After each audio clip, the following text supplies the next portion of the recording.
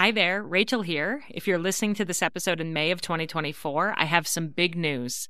After selling out during the holiday season, my Flecks of Gold journal is available for pre-order right now and will be shipping to your home by the end of June. To celebrate, we're running an amazing pre-order sale for Mother's Day. Purchase the journal before May 13th and you'll get $10 off every journal. This is our best price of the year, even better than Black Friday, so it's the perfect time to stock up for gifts for family and friends. This 3-year journal helps mothers to notice, savor, and write down the fleeting golden moments that they experience with their children each day. So go to 3in30podcast.com/flecksofgold to reserve your copy, and you'll also see our brand new cover colors, as well as our new cover option, which is a wipeable vegan leather. So again, go to 3in30podcast.com/flecksofgold to pre-order your journal, and from now until Mother's Day 2024, they'll be marked down by $10 each. I can't wait for you to experience the magic of this beautiful gratitude journal for mothers. Happy Monday, my friends. I'm so excited today to announce a month-long series we'll be doing on 3 in 30, and it's sponsored by a company that has been behind the scenes supporting me as I've built this podcast, and that company is The Mama Ladder. I started working with The Mama Ladder because about 6 months after starting 3 in 30, I recognized that I needed a business mentor. I'd started my podcast because I love to teach.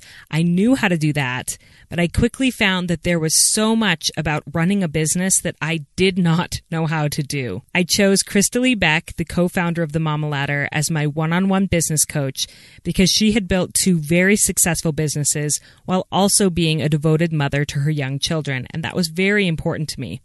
I loved her mission to empower mom entrepreneurs to take bold action with big heart. During the 6 months that Crystalie was my coach, I truly feel that she accelerated my business by several years. So when she told me that the Mama Ladder was launching a 6-month paid membership program called Mama Power, I jumped at the chance to join. I was actually the very first person to sign up because I'd seen how much Crystalie's coaching had helped my business, and I believed completely in the value of the education that the Mama Ladder was offering. I'm so excited that the Mama Ladder is opening up their next cohort of the Mama Power program this month, and they are the proud sponsors of 3 in 30. So let me tell you a bit more about the program and my experience in it. Mama Power helps women who are building businesses and raising a family get more done in their business than most people do in years. There's no business accelerator program designed specifically for mompreneurs like it anywhere. As a member of Mama Power, you have access to the Mama Ladder's approved team of professionals who are all awesome mom business owners themselves. They offer their services in areas like SEO for your website, legal contracts, tax preparation, and all of them are true pros at what they do. As part of the program, you get to choose 3 services you need most for your business, and they do them for you. The program also offers monthly interactive virtual workshops with business experts, monthly group coaching calls with Crystalie, and a ticket to the Mama Spring Break Business and Adventure Retreat. I attended this powerful 3-day retreat in St. George this year, and I learned so much about business while also networking with like-minded mom entrepreneurs who've become my collaborators and my supporters in this work. So if you're serious about growing your business while being the mom you want to be, I invite you to join Mama Power. Registration for the next cohort is September 14th through October 18th. It will start the first day of November and lasts for a full 6 months through April 30th. I'll be telling you so much more about it in the coming weeks, but in the meantime, go to 3in30podcast.com/Mama Power for more details on the program, including details on a special bonus that I'm offering to 3 in 30 listeners who sign up. That's 3in30podcast.com/Mama Power, and I will put the link in the show notes. And now, on to the show. As I mentioned, today is the first in a series of episodes that I'm calling You Are Your Child's Most Important Teacher. I purposely planned this series for September and back to school season because while I love and respect teachers, I was one myself for many years before my children were born. I want to remind all of us that with the most important topics, we need to be proactive about teaching our kids about it instead of waiting for professional educators to do it. We're starting with the first topic that probably comes to mind for many of you. This is episode 99, How to Talk to Your Kids About Sex. Welcome to 3 in 30, a podcast for moms who want to create more meaning in motherhood. Each 30-minute episode will feature 3 doable takeaways for you to try at home with your family this week. I'm your host, Rachel Nielsen. Thank you so much for being here. I vividly remember the week that my little boy discovered his penis. He had just turned 2, and every time he was in the bathtub that week, he would touch it and ask me about it and play with it. And this was disturbing to me. Why was this body part so interesting to him? What in the heck should I say to him about it? Should I tell him to stop touching it, or would that just shame him and create a bigger problem? And then the crazy paranoia started. Who has he been with lately? Had someone touched him, and that's why he was suddenly touching himself? Fortunately, I have a very wise mother-in-law and a very wise pediatrician who brought me back to reality. When I asked my mother-in-law about it, I remember her saying, "That is completely normal. Just tell him matter-of-factly, that is your penis. That's what you use to go to the bathroom with. Don't make a big deal of it or worry about it." My pediatrician confirmed this advice while also adding, to him, it's just like any other body part. It's like he discovered his elbow or his belly button. And hey, wouldn't you think it was cool if you discovered that you had a body part that hung off your body and sometimes got harder? Fortunately, a lot has changed in the 6 years since my first nervous attempts at talking to my son about his body. I found that the more I just answer his questions matter-of-factly, the easier it gets. And I'm now honestly 100% comfortable talking to my kids about their bodies and about sex. I actually think it's one of the things I do best as a mom. And I really do want all of you out there to feel the same ease and confidence while discussing these topics with your families, which is why I asked Kristen Hodson, a certified sex therapist and mother of 3, to come on the show today. Kristen is a true expert in this field as she frequently teaches workshops to parents on this topic, writes for publications like Women's Day Magazine, The Huffington Post, and The Deseret News, and counsels individuals and couples about their sexuality in her private practice. I'm so excited for her to teach us how to become the sex experts of our homes. So, Kristen, welcome to 3 in 30 Podcast. Thank you. I am so excited. And it's fun to be a guest, but I've also been a big fan. So I'm having kind of a dual experience of thrilled to be here and so excited to just be here. So thank you. Well, thank you so much. And I just so admire the work that you do and the way you make it so comfortable and actionable and normalized for parents. And it is, like I said in that intro, it is crazy to me how freaked out I was when I realized that I was going to have to start addressing these topics with my son, because it does get so much easier with time. And so I'm hoping that with this conversation, parents will have some tools and scripts to use so that they can get more comfortable with these topics with their children. Yeah, I think you are so relatable to so many parents out there, because most of us didn't grow up in homes where talking about sexuality was modeled. And so we kind of navigated this element of our own lives. And then after growing up and realizing now we're parents and we have to teach our children this, and we don't really have a skill set both in our home or formally. Most of us didn't get this information in school either. So I think there could be a belief that we should know how to do this and that there was some magical download that we might have missed out on when we didn't. Everyone's normal for feeling uncomfortable. And my goal is to empower parents to be the sex expert of their home and to see this as a development of skill, just like other skills in their life. And it's not something that you either have or you don't. Kind of what you talked about in your intro is you felt uncomfortable and you continued and stuck with it. You got some skills, you got some support from the people around you, and you've grown in your comfort. And I would bet that your skill set has increased as well. Oh, yeah.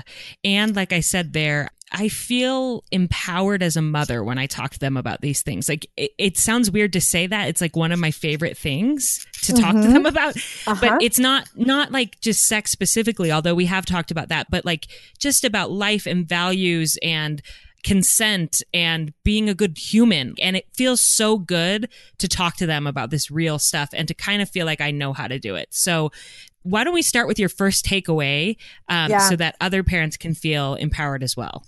So my very first takeaway, and you said it perfectly, is expanding our definition from sex to sexual health, because far too often, like when I've talked to so many parents, they remember having the talk. They were either taken out to an awkward lunch, maybe they got a post maturation program like dessert where on the fly we slipped in talking about what sex was. Some people got their sex talk right before they're getting married. But we think of having the talk with our kids of the big introduction about how babies are made. So oftentimes people are doing this around age 8. That's the most common age I'm hearing, which developmentally, that is a common time to talk about intercourse, but we are missing out on 8 years of everyday conversations that we can be having with our kids from birth. And a lot of parents are like, what can you possibly be talking to your kids about starting at birth? And it's sexual health. So when we think about sexual health and not just sex, which is intercourse, the way that most people think about it, we're teaching our kids values. We're teaching them health and hygiene. We're teaching them about healthy relationships and consent and anatomy and boundaries and communication and puberty and reproduction. And all of these things are sexual health. And we need to take the opportunity to have 1,000 one-minute conversations across their lifespan, because this is an important piece. And this statistic is always mind-blowing to me. I'm not a mathematician. I'm a therapist. However, I can do some basic math, and that kids starting in kindergarten up through 12th grade are getting on average around, I believe it's 1,000 hours a year. And it's a lot of time that they're getting information for reading and math. They're starting with letters, and then they're putting those letters together to form words, and they can develop in that skill set of reading and get nuance. Like it's embedded into their soul. When it comes to sexual health information, kids between kindergarten and 12th grade are getting 17.2 hours of education. That's Total. about an hour. It's about an hour a year. So probably not going to sink in, going to be very hard to have that be embedded into their soul and their being and their makeup when they're getting such limited information. So when we think about sexual health, we can start to plant these amazing building blocks, just like we do with reading and math, and build on concepts. And as they grow and their circumstances become more challenging and their brains develop, we can add more nuance and complexity because we've given them this rich foundation of sexual health conversations and information from the moment they're born. And I know as parents hear this, they're thinking, yes, like I want to do that. How do you become aware of those moments that are teachable moments or that are an opportunity to take a simple question and teach them something a little more about their body or about the world? I mean, you kind of have to be on the lookout for these things. So how do you find those?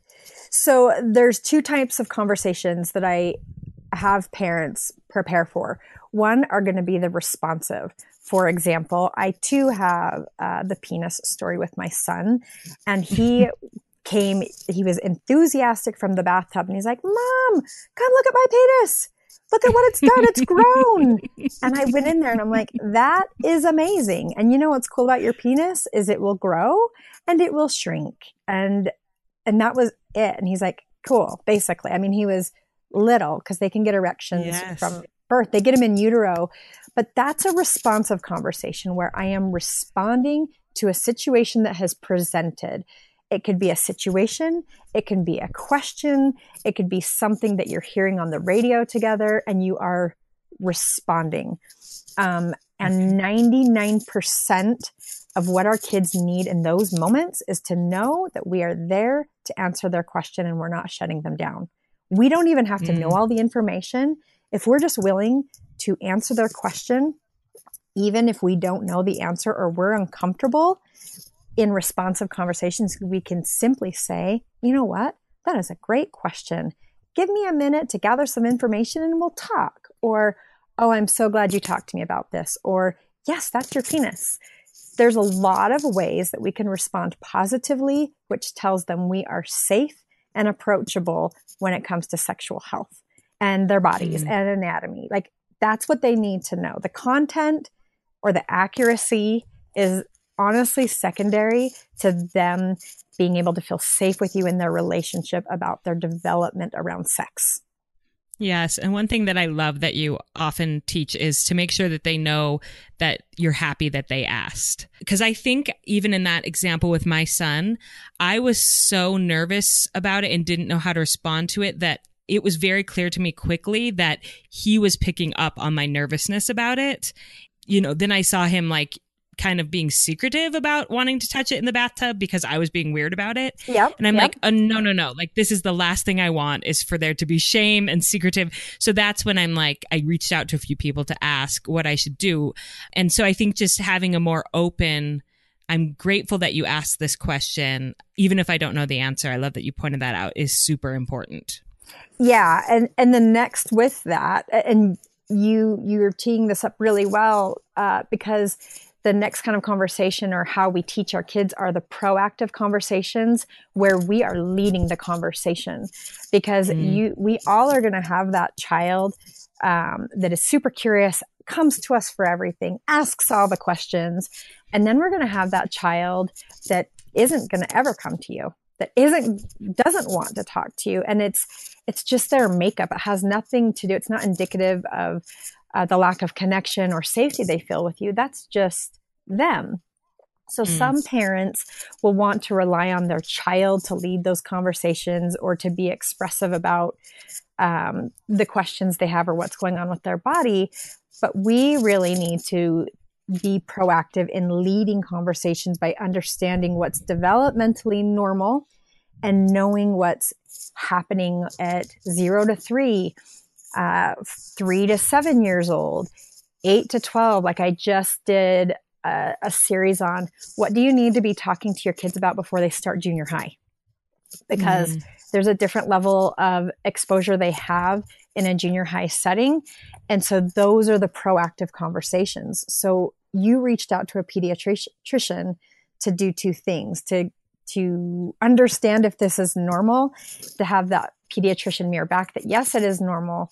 It is also age appropriate and part for that age group. So if we know what's developmentally normal, we can start to prepare, like, you know what, we're having a lot of conversations about anatomy, but I really need to bolster up and have some conversations around consent, because that's not coming up naturally. So I need to lead that.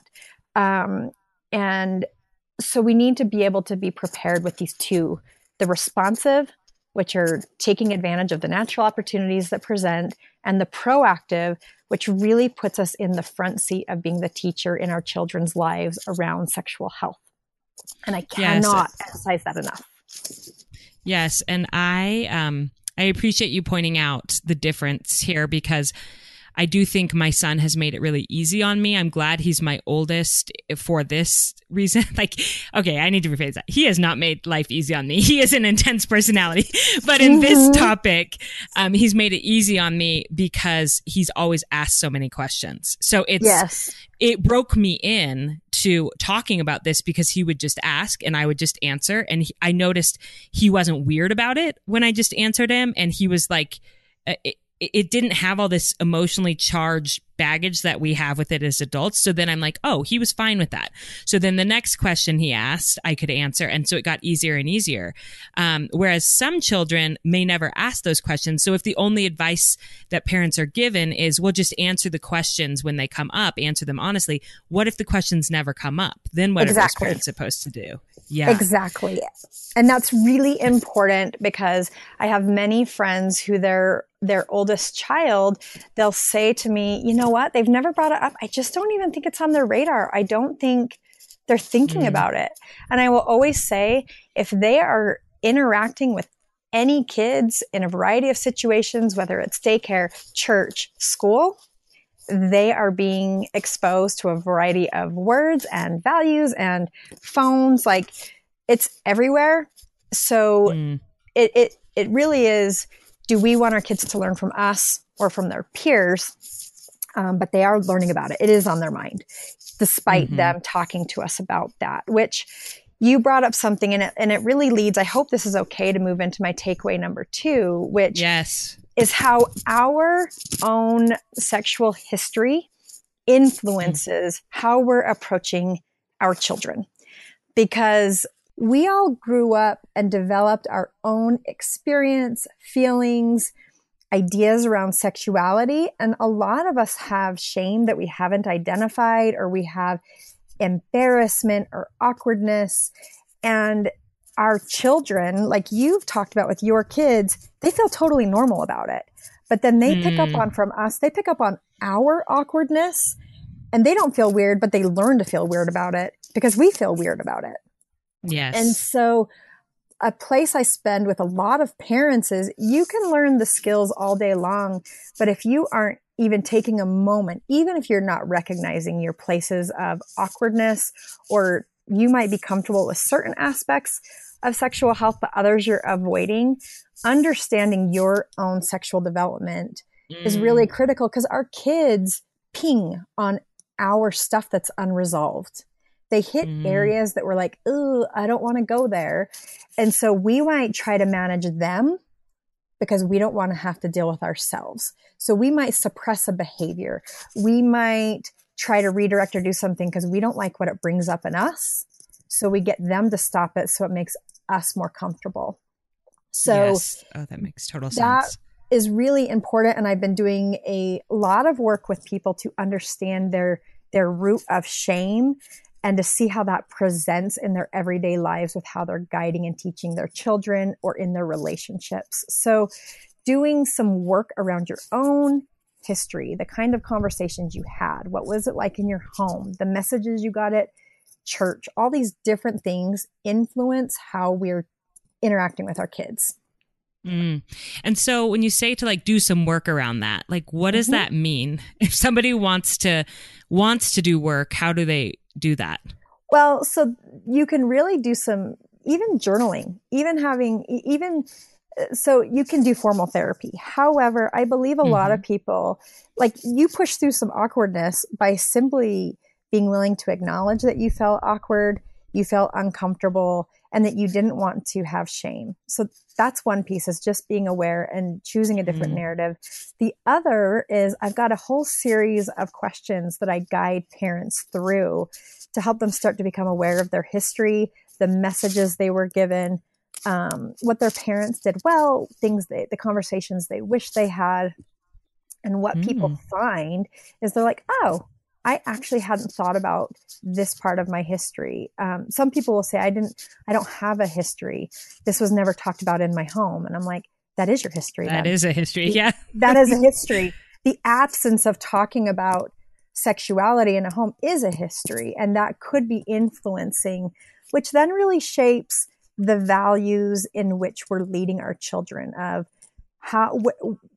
where do we want to take our kids when we envision them as sexually healthy, happy adults that are good human beings.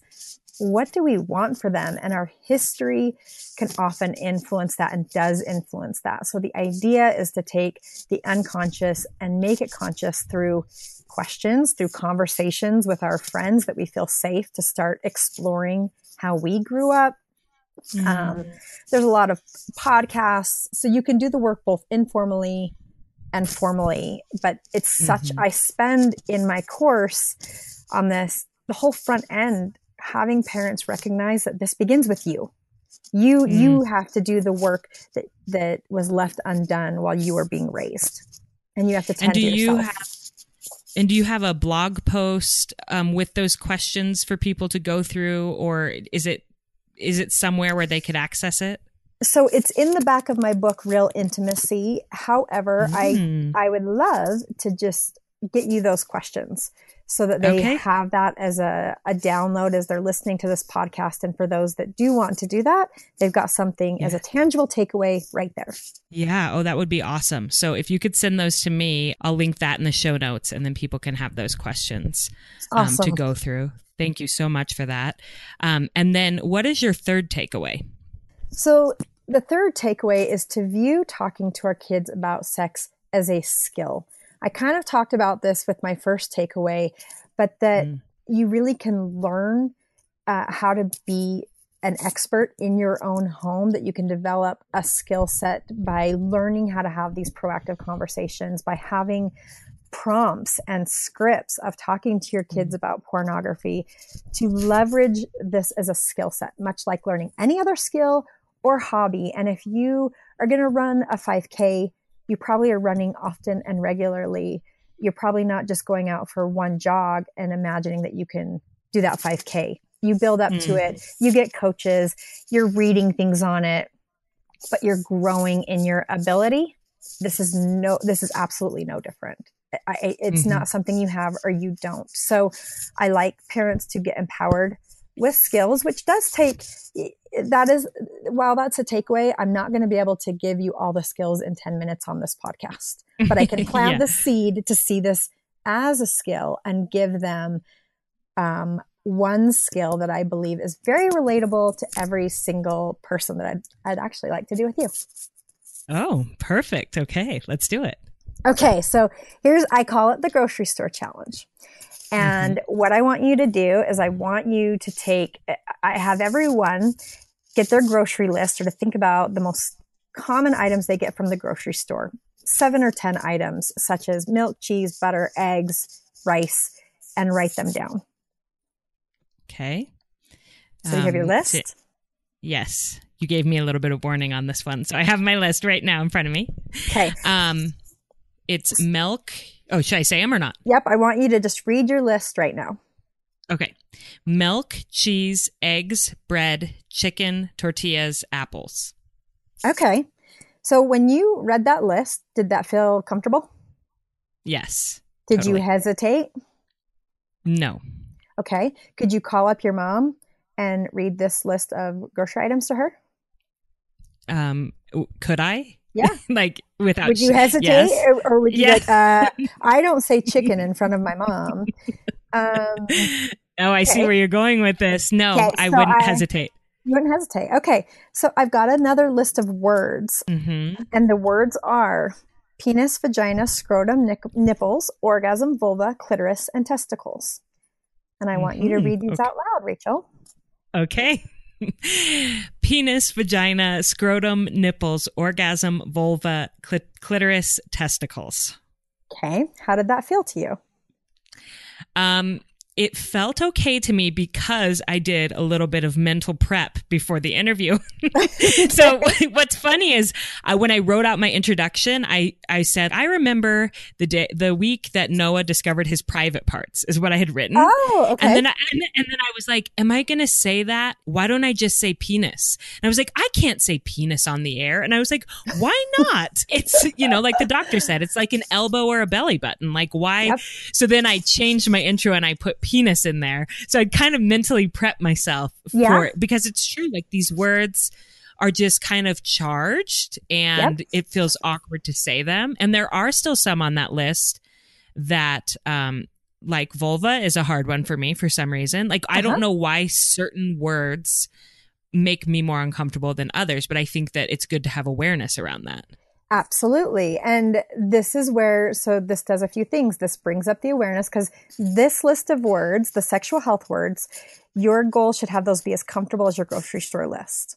Okay. And then though, I brought up your mother, because you could say chicken, rice, eggs to your mom, but could you say, Mom, I want to read a bunch of sexual health words to you? And it might feel different.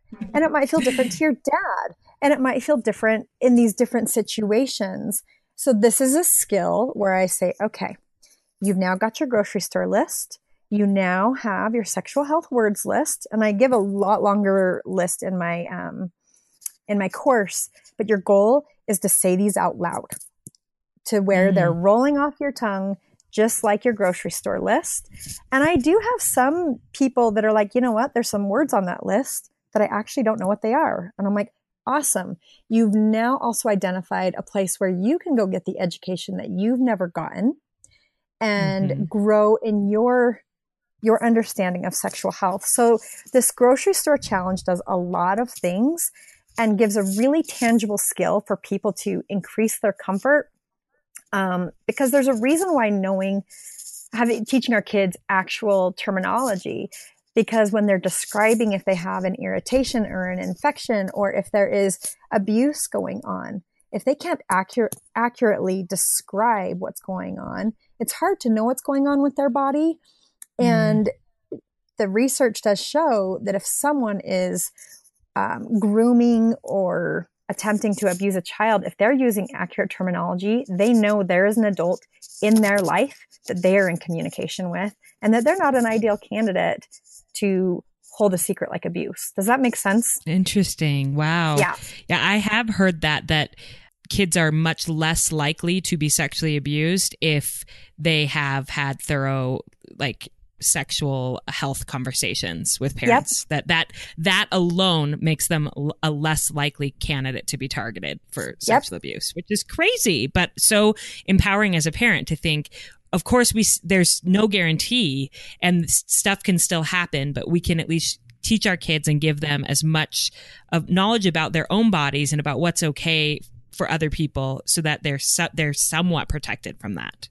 Absolutely. It really does moves people from a position of being scared and afraid and just hoping to empowered and being proactive and feeling like, you know what, I am going to lead my child through this. I am going to help them navigate. And while I can't prevent everything or things that are out of my control, I can do everything in my power for the things that are in my control. And having these sexual health conversations with my kids is in my control. Yes. Another question that I had when we're in this takeaway about skills, developing skills to lead these conversations, is I do think scripts are extremely helpful. Yes.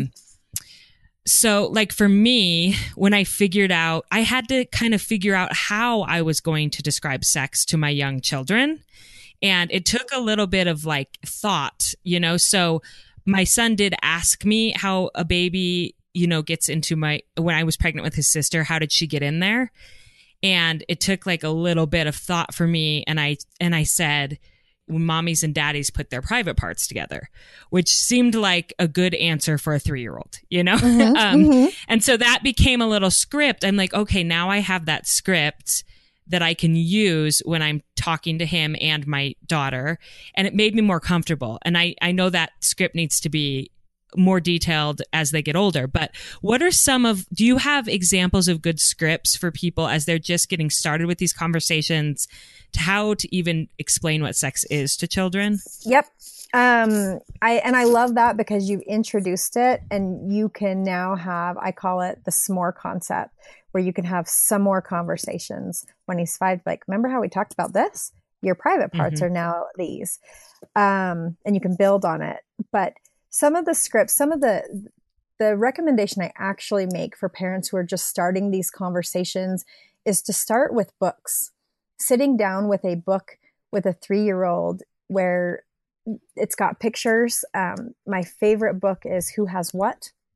To teach about anatomy, because it's this little family that's going to the beach, and they've got swimsuits and they've got the dog, and they normalize it's so great. And it's just an everyday situation that they turn into an opportunity to talk about whose body parts have what.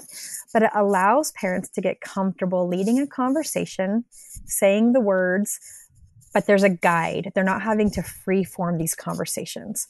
So it lets them get some practice with some really good support. And so that's actually, scripts are important, but starting with some books can be some of the best places to start. And I've got if you go to my Instagram, I call it my Mary Poppins bag, and I pull out all my favorite books on sexual health.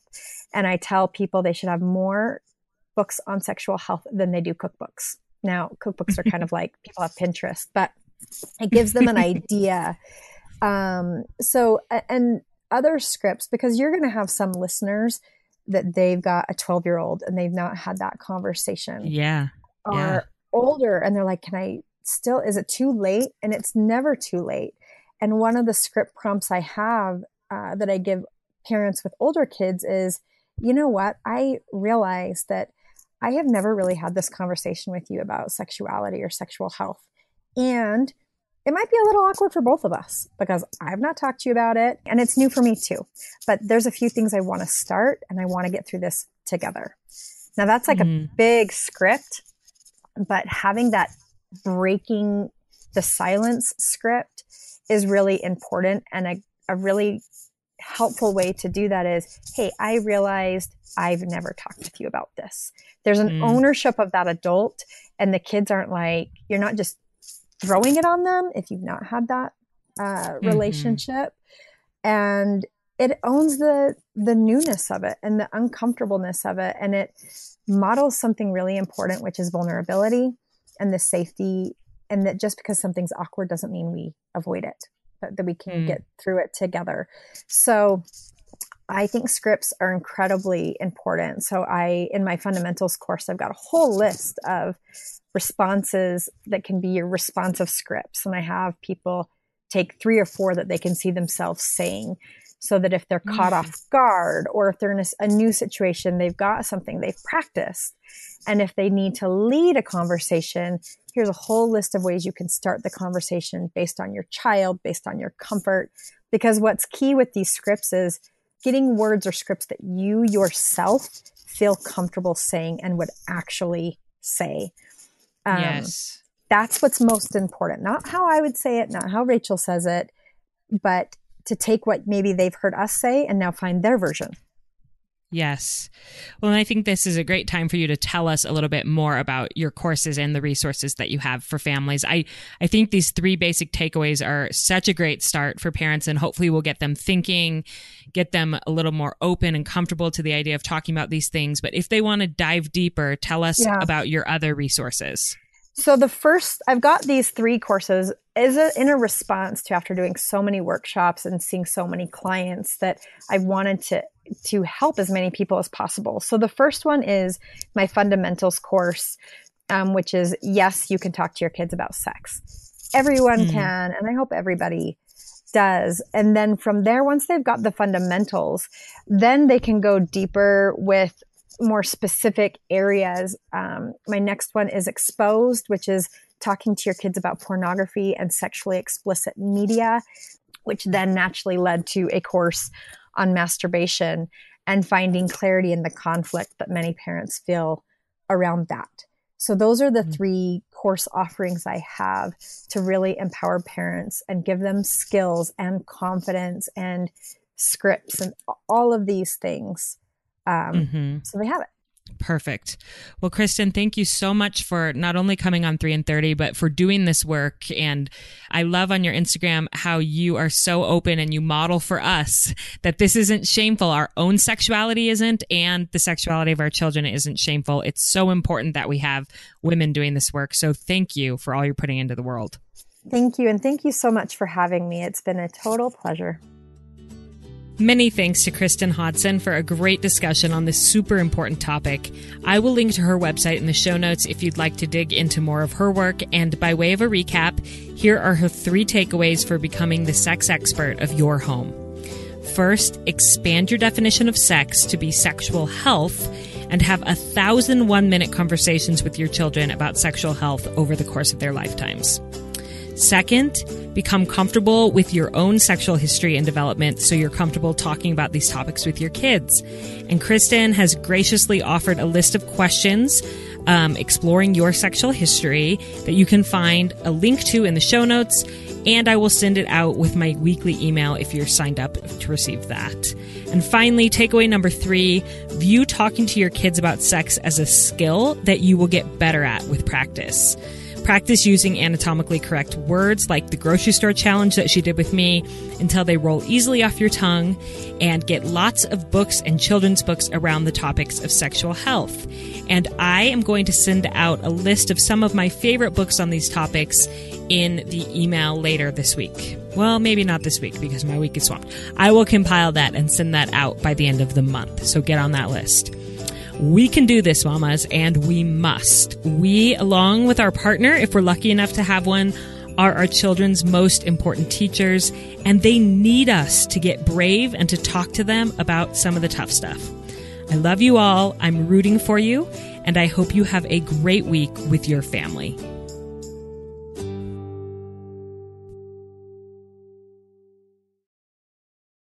I'm Stacey Toth. And I'm Dr. Sarah Ballantyne. And we'd like to invite you to come listen to our podcast, The Whole View. Each week, we follow the science for an in-depth answer to a listener-requested topic related to health and wellness. But we're not your typical health show. We're talking emotional and physical, looking at dozens of scientific studies to support our answers. You might be surprised what the science can tell us. When we share practical tips and embarrassing personal stories, we make sure no one is left thinking perfection is the goal. In fact, this one time at band camp... Not now, Stacey. Oh, right, sorry. I was about to get on a soapbox again. The Whole View is exactly that, a comprehensive and holistic look at important topics that likely resonate with you. We also take a body-positive approach, and instead of engaging in diet culture, we focus on what the actual medical research says are the healthiest choices in terms of diet, lifestyle, and non-toxic living. And we're not afraid to bust myths that are trending in health-conscious communities. Join us to laugh and learn and just feel like you're hanging out with your two nerdiest besties. Check out the Whole View podcast wherever you listen, and don't forget to subscribe so you never miss an episode.